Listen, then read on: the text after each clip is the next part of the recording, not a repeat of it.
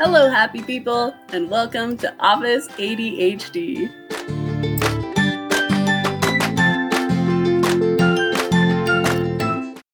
Welcome to Office ADHD. I have the pleasure to introduce you today to Michael Stein.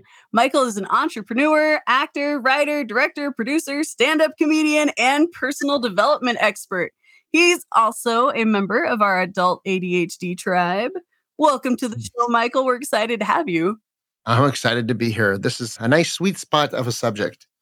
And can you tell us a little bit? So, we just introduced you with so many titles. Can you kind of give us a little bit of your background, a little about your journey? It all starts with the ADHD journey, I guess. I didn't know I had ADHD. I do a podcast called Long Shot Leaders, and the reason why is because I consider myself a long shot. My grandmother escaped the Russian concentration camps on her way to America. My dad was a New York homeless street kid, made millions of dollars. He was, and then he lost it all. He was homeless again. So I had to grow up in the same room with my grandmother because I was the youngest, and I'd have to hear that Holocaust story, Wow. the Russian concentration camps and all that. And my mom said I was an unplanned child. She's like, I ran up down the stairs, I drank, I smoked, but he survived. I'm like, Mom, you don't have to tell everybody. You just tell me if you want tell me if you want plastic or paper. Just that's it, and let's just move on. Yeah, you're like, you don't have to tell them that I was, an accident. Right. Everybody has to know everything.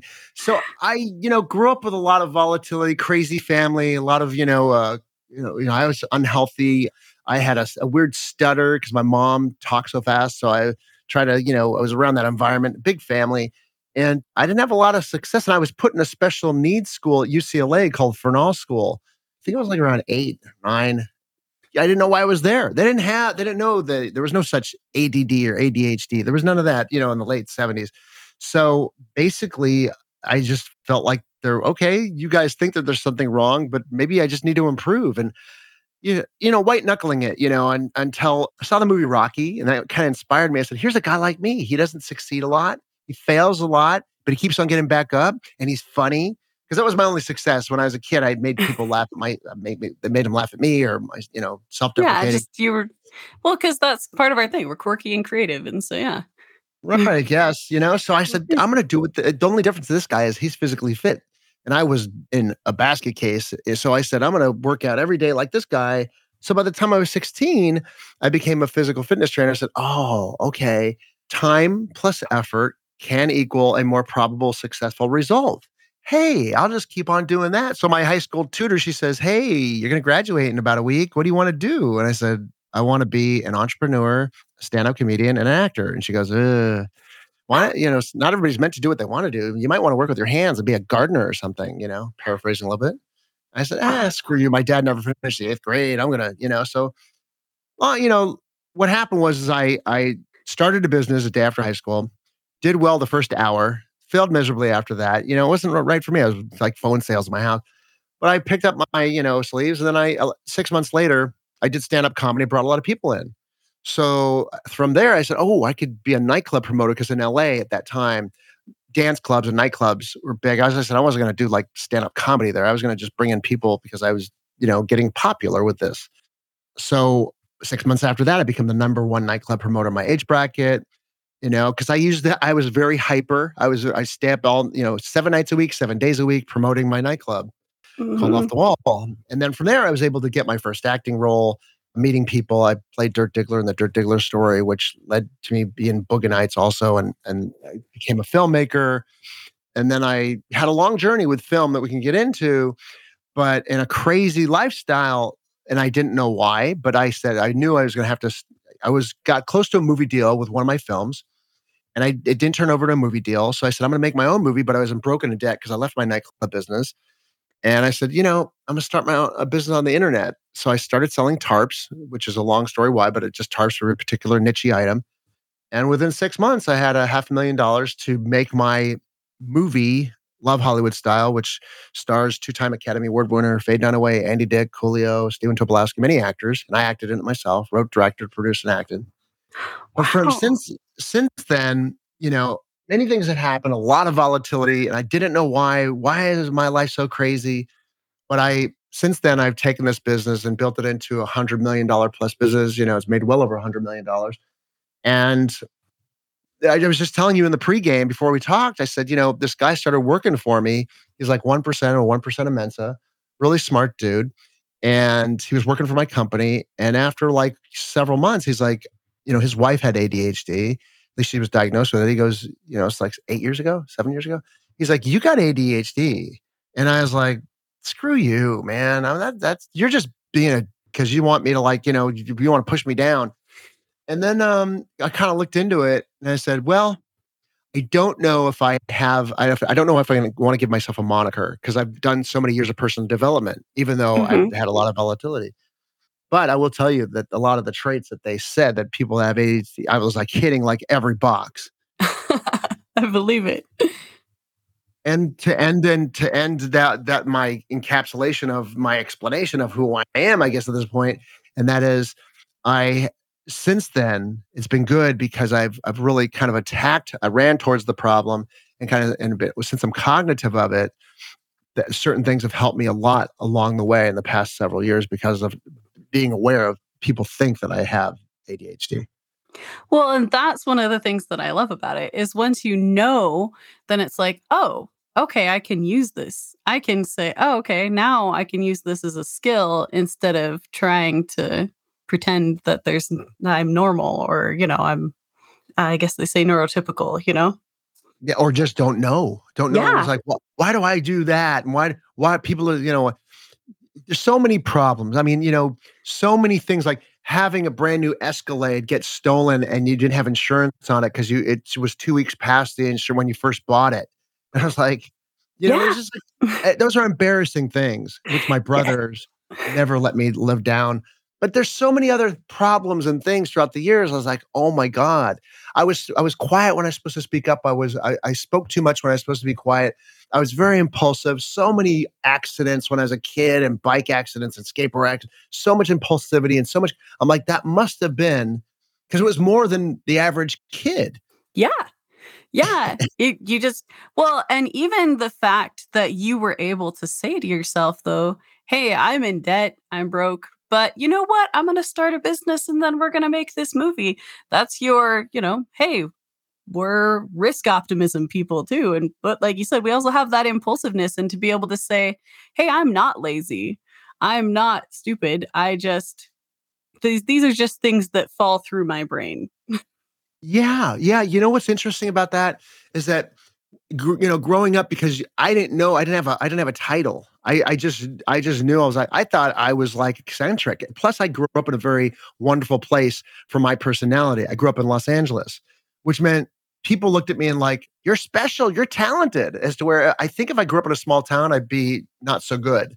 I think that it really because grew up in LA, it's like, well, this guy's totally wacky. I mean, he could be something special. So, that kind of happened a lot.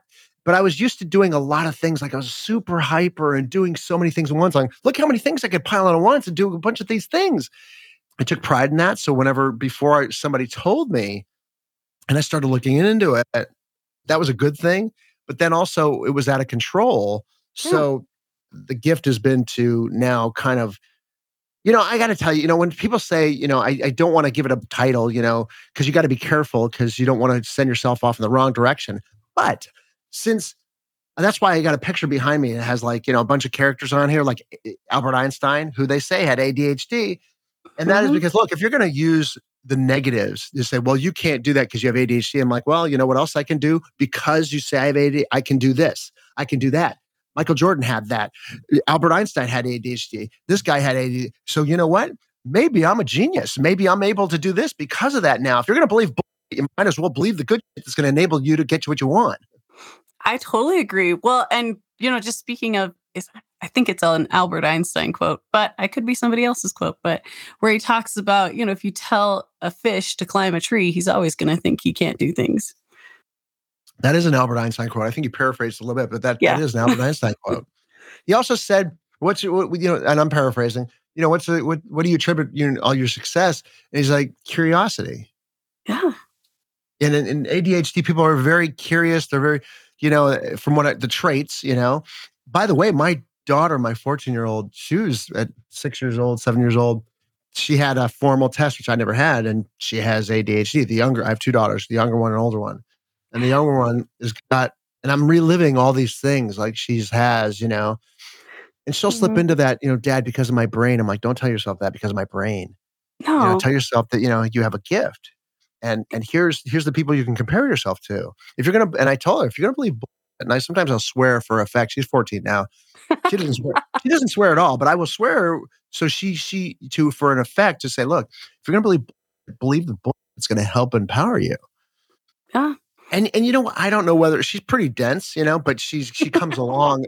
She got, kids are dense. All kids are, but they come They're along teenagers. eventually. Mm. If you're Yeah. stubborn, if you're and you got the ADHD and you're stubborn and you got a kid that say I have ADHD and you're stubborn with it and you push them, then they'll finally get it eventually. And you're patient with it. Like my wife, she doesn't have this. She gets so frustrated. And I'm like, I don't get frustrated with her because I'm like, I totally get her. I know what the problem is. Yeah. Yeah. You're like, that she just needs to she needs to let it settle in her brain. Sometimes we just need to let those ideas kind of mull over and sink in for a while. Hey, you know what? On my podcast, I talked to somebody that was like a brain, a mindset. He was some type of degree in something, Yeah. and said we were talking about ADHD, and he said, "Well, there's no." He's like, it's the type of learning. There's not a problem there. He said, I'm paraphrasing. He says, Yeah. basically, it's the type of learning that your mind prefers. He's like, a person that with so-called ADHD is not going to want to listen to a speech. They're going to zone out. But if they're interactive, if they are involved, if their nervous system can get involved with the lesson, then the retention level is off the charts. Yeah. Yeah. If I buy into what you're talking about, I am like, oh, okay, I'm there. And then I become interested. And yeah, no, I And love that. if you That's can cool. Yeah, if you can also talk to your teacher and ask questions intermittently during rather than listening and writing notes on a speech because you want to write notes because that's a part of being interactive, but then Mhm. also the more interaction that a person that has ADHD has with a lesson, it's almost like I don't forget stories. I don't forget faces, and it's like, I mean, it's like uncanny, like almost like a friend of mine, she has hyperthymesia, which I think is like only like 38 people have that in planet Earth, which where you have not photographic, it's like where you don't forget a date or Oh, something that was wow. said to you.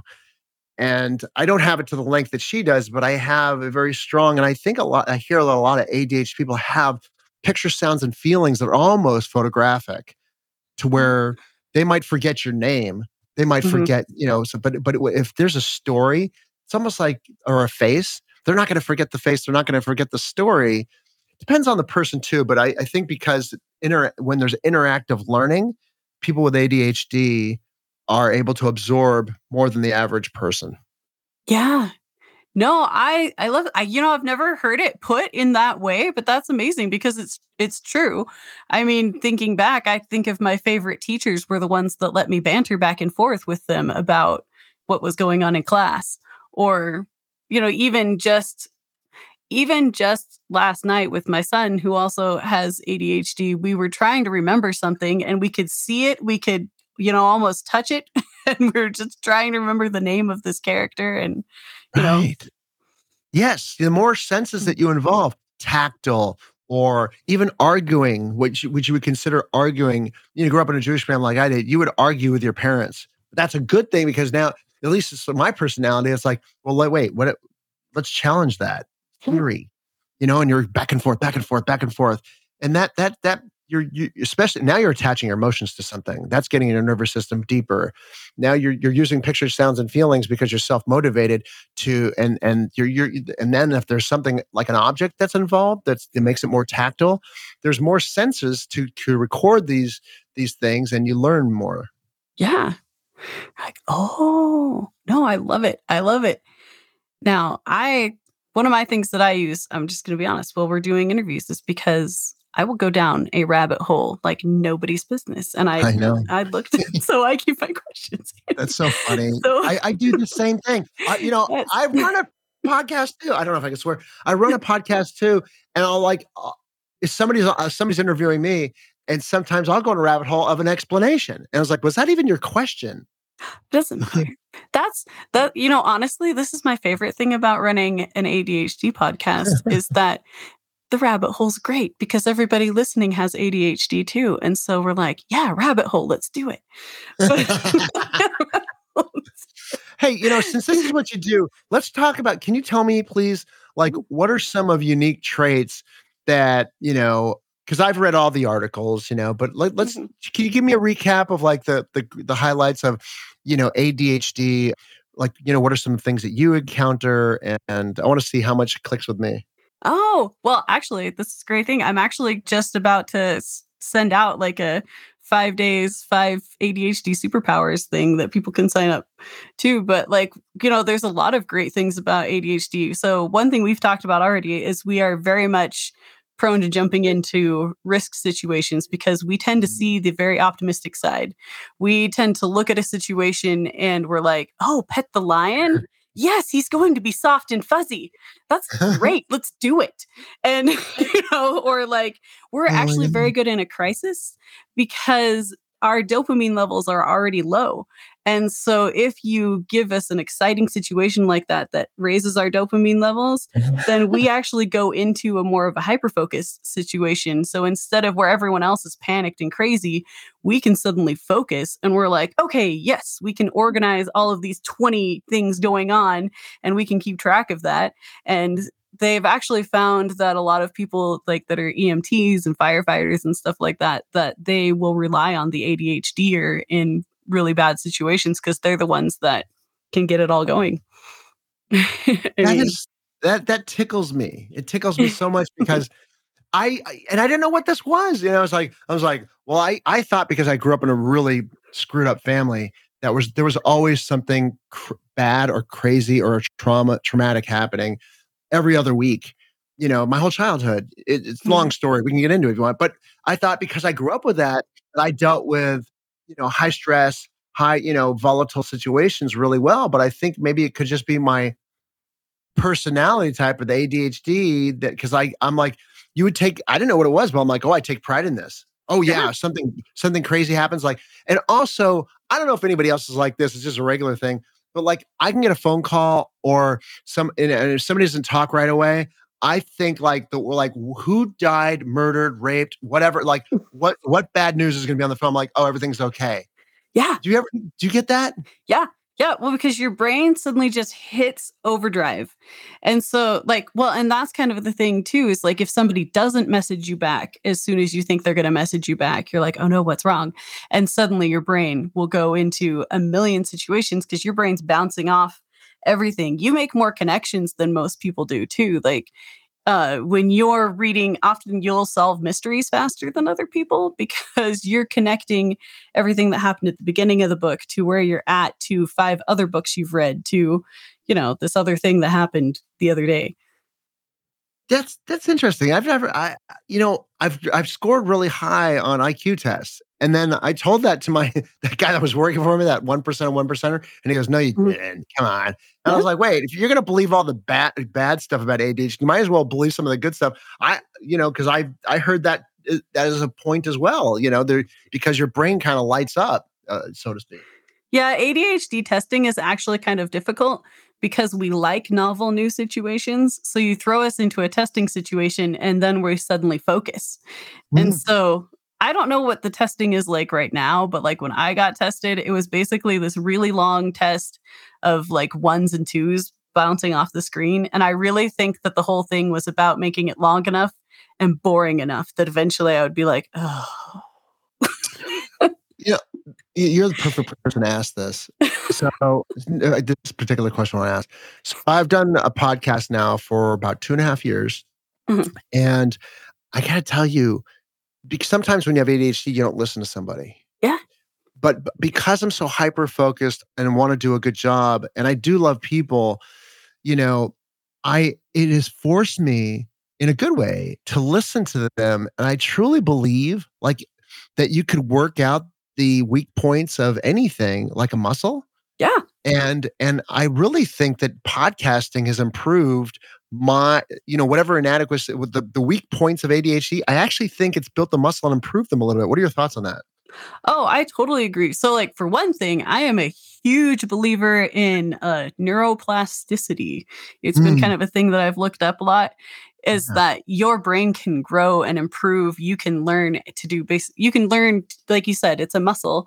So, just like how you can improve your muscles, that you can improve your brain. And I know for me, one thing that really helps is that I know that I am more visually distracted than I am audio distracted. Mm. So when I notice myself getting distracted, sometimes I close my eyes. And so podcasting helps with that. And like you said, it helps because I know I have to pay closer attention because I need to know what's going on next. And yeah, I That's agree. fascinating. What are some of the highlight I don't wanna interview you, I just one last question. It's just what I do, how you interview people. But, what are some of the highlights, without naming anybody in particular, of interesting, stories that you've heard in your podcast for ADHDers? Oh my gosh. I just like honestly, my number one thing that I love about interviewing ADHDers and I is just the fact that we get the conversation style. That, we can talk like this. We can go back down a rabbit hole. I can go back on the chart and then I can come back off of it. That we don't always finish our sentences. Sometimes we start a sentence and suddenly we're like, and now I'm off on this thought. I'm sorry. My mouth couldn't keep up with my brain. And that's okay. Ah, so And fascinating. I love hearing how people have figured out. My favorite thing is hearing how each person figured out that it was okay for them to have to do things differently.